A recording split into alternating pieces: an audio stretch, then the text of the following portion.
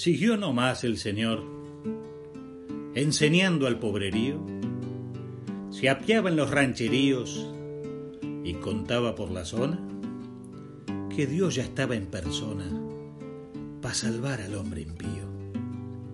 Hagan todos penitencia, afirmaba en alta voz, su fama corrió veloz, pues de palabra curaba, al mismo tiempo que daba el evangelio de Dios.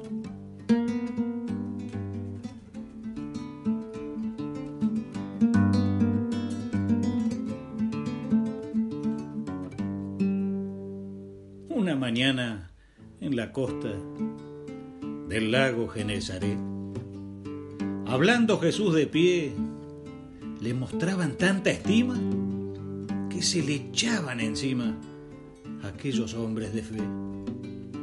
Pero en eso vio el Señor dos navíos amarrados. Los pescadores cansados habían bajado adrede para escucharlo en un costado mientras lavaban sus redes.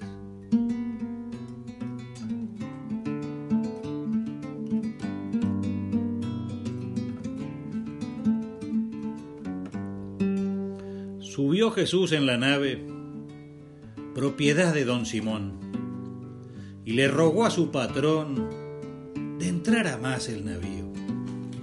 De ande habló con el gentío del reino de salvación.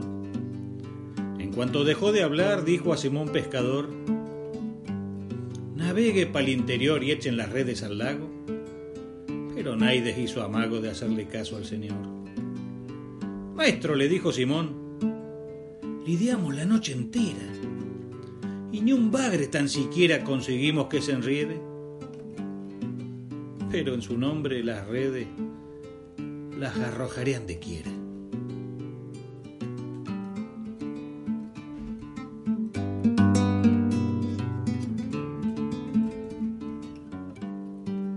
Confiados en su palabra, echaron redes al mar. Y casi sin esperar, tantos pescados tenían que las redes se rompían al quererlas levantar.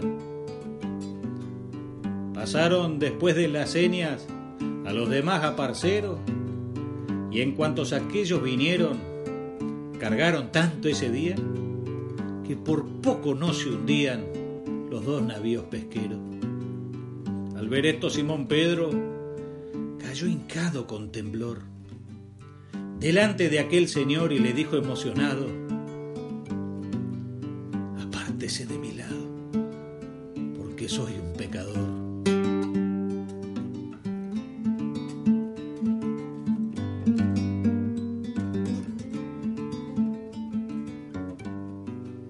Y no era solo don Pedro el que pasaba ese trago. El mismo Juan y Santiago temblaban de forma extraña al ver la pesca tamaña que habían hecho en ese lago. No tema, amigo, le dijo a Simón Pedro el Señor, yo lo elijo con amor para ser pescador de hombres, en un mar de más renombre y en otro barco mayor.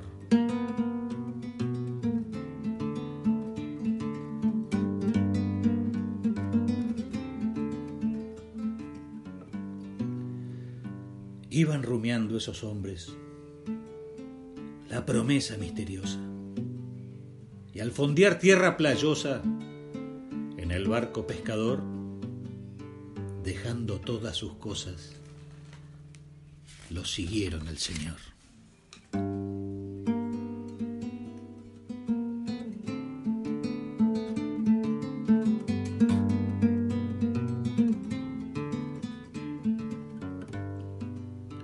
El mar viene a ser la vida, el barco la Santa Iglesia.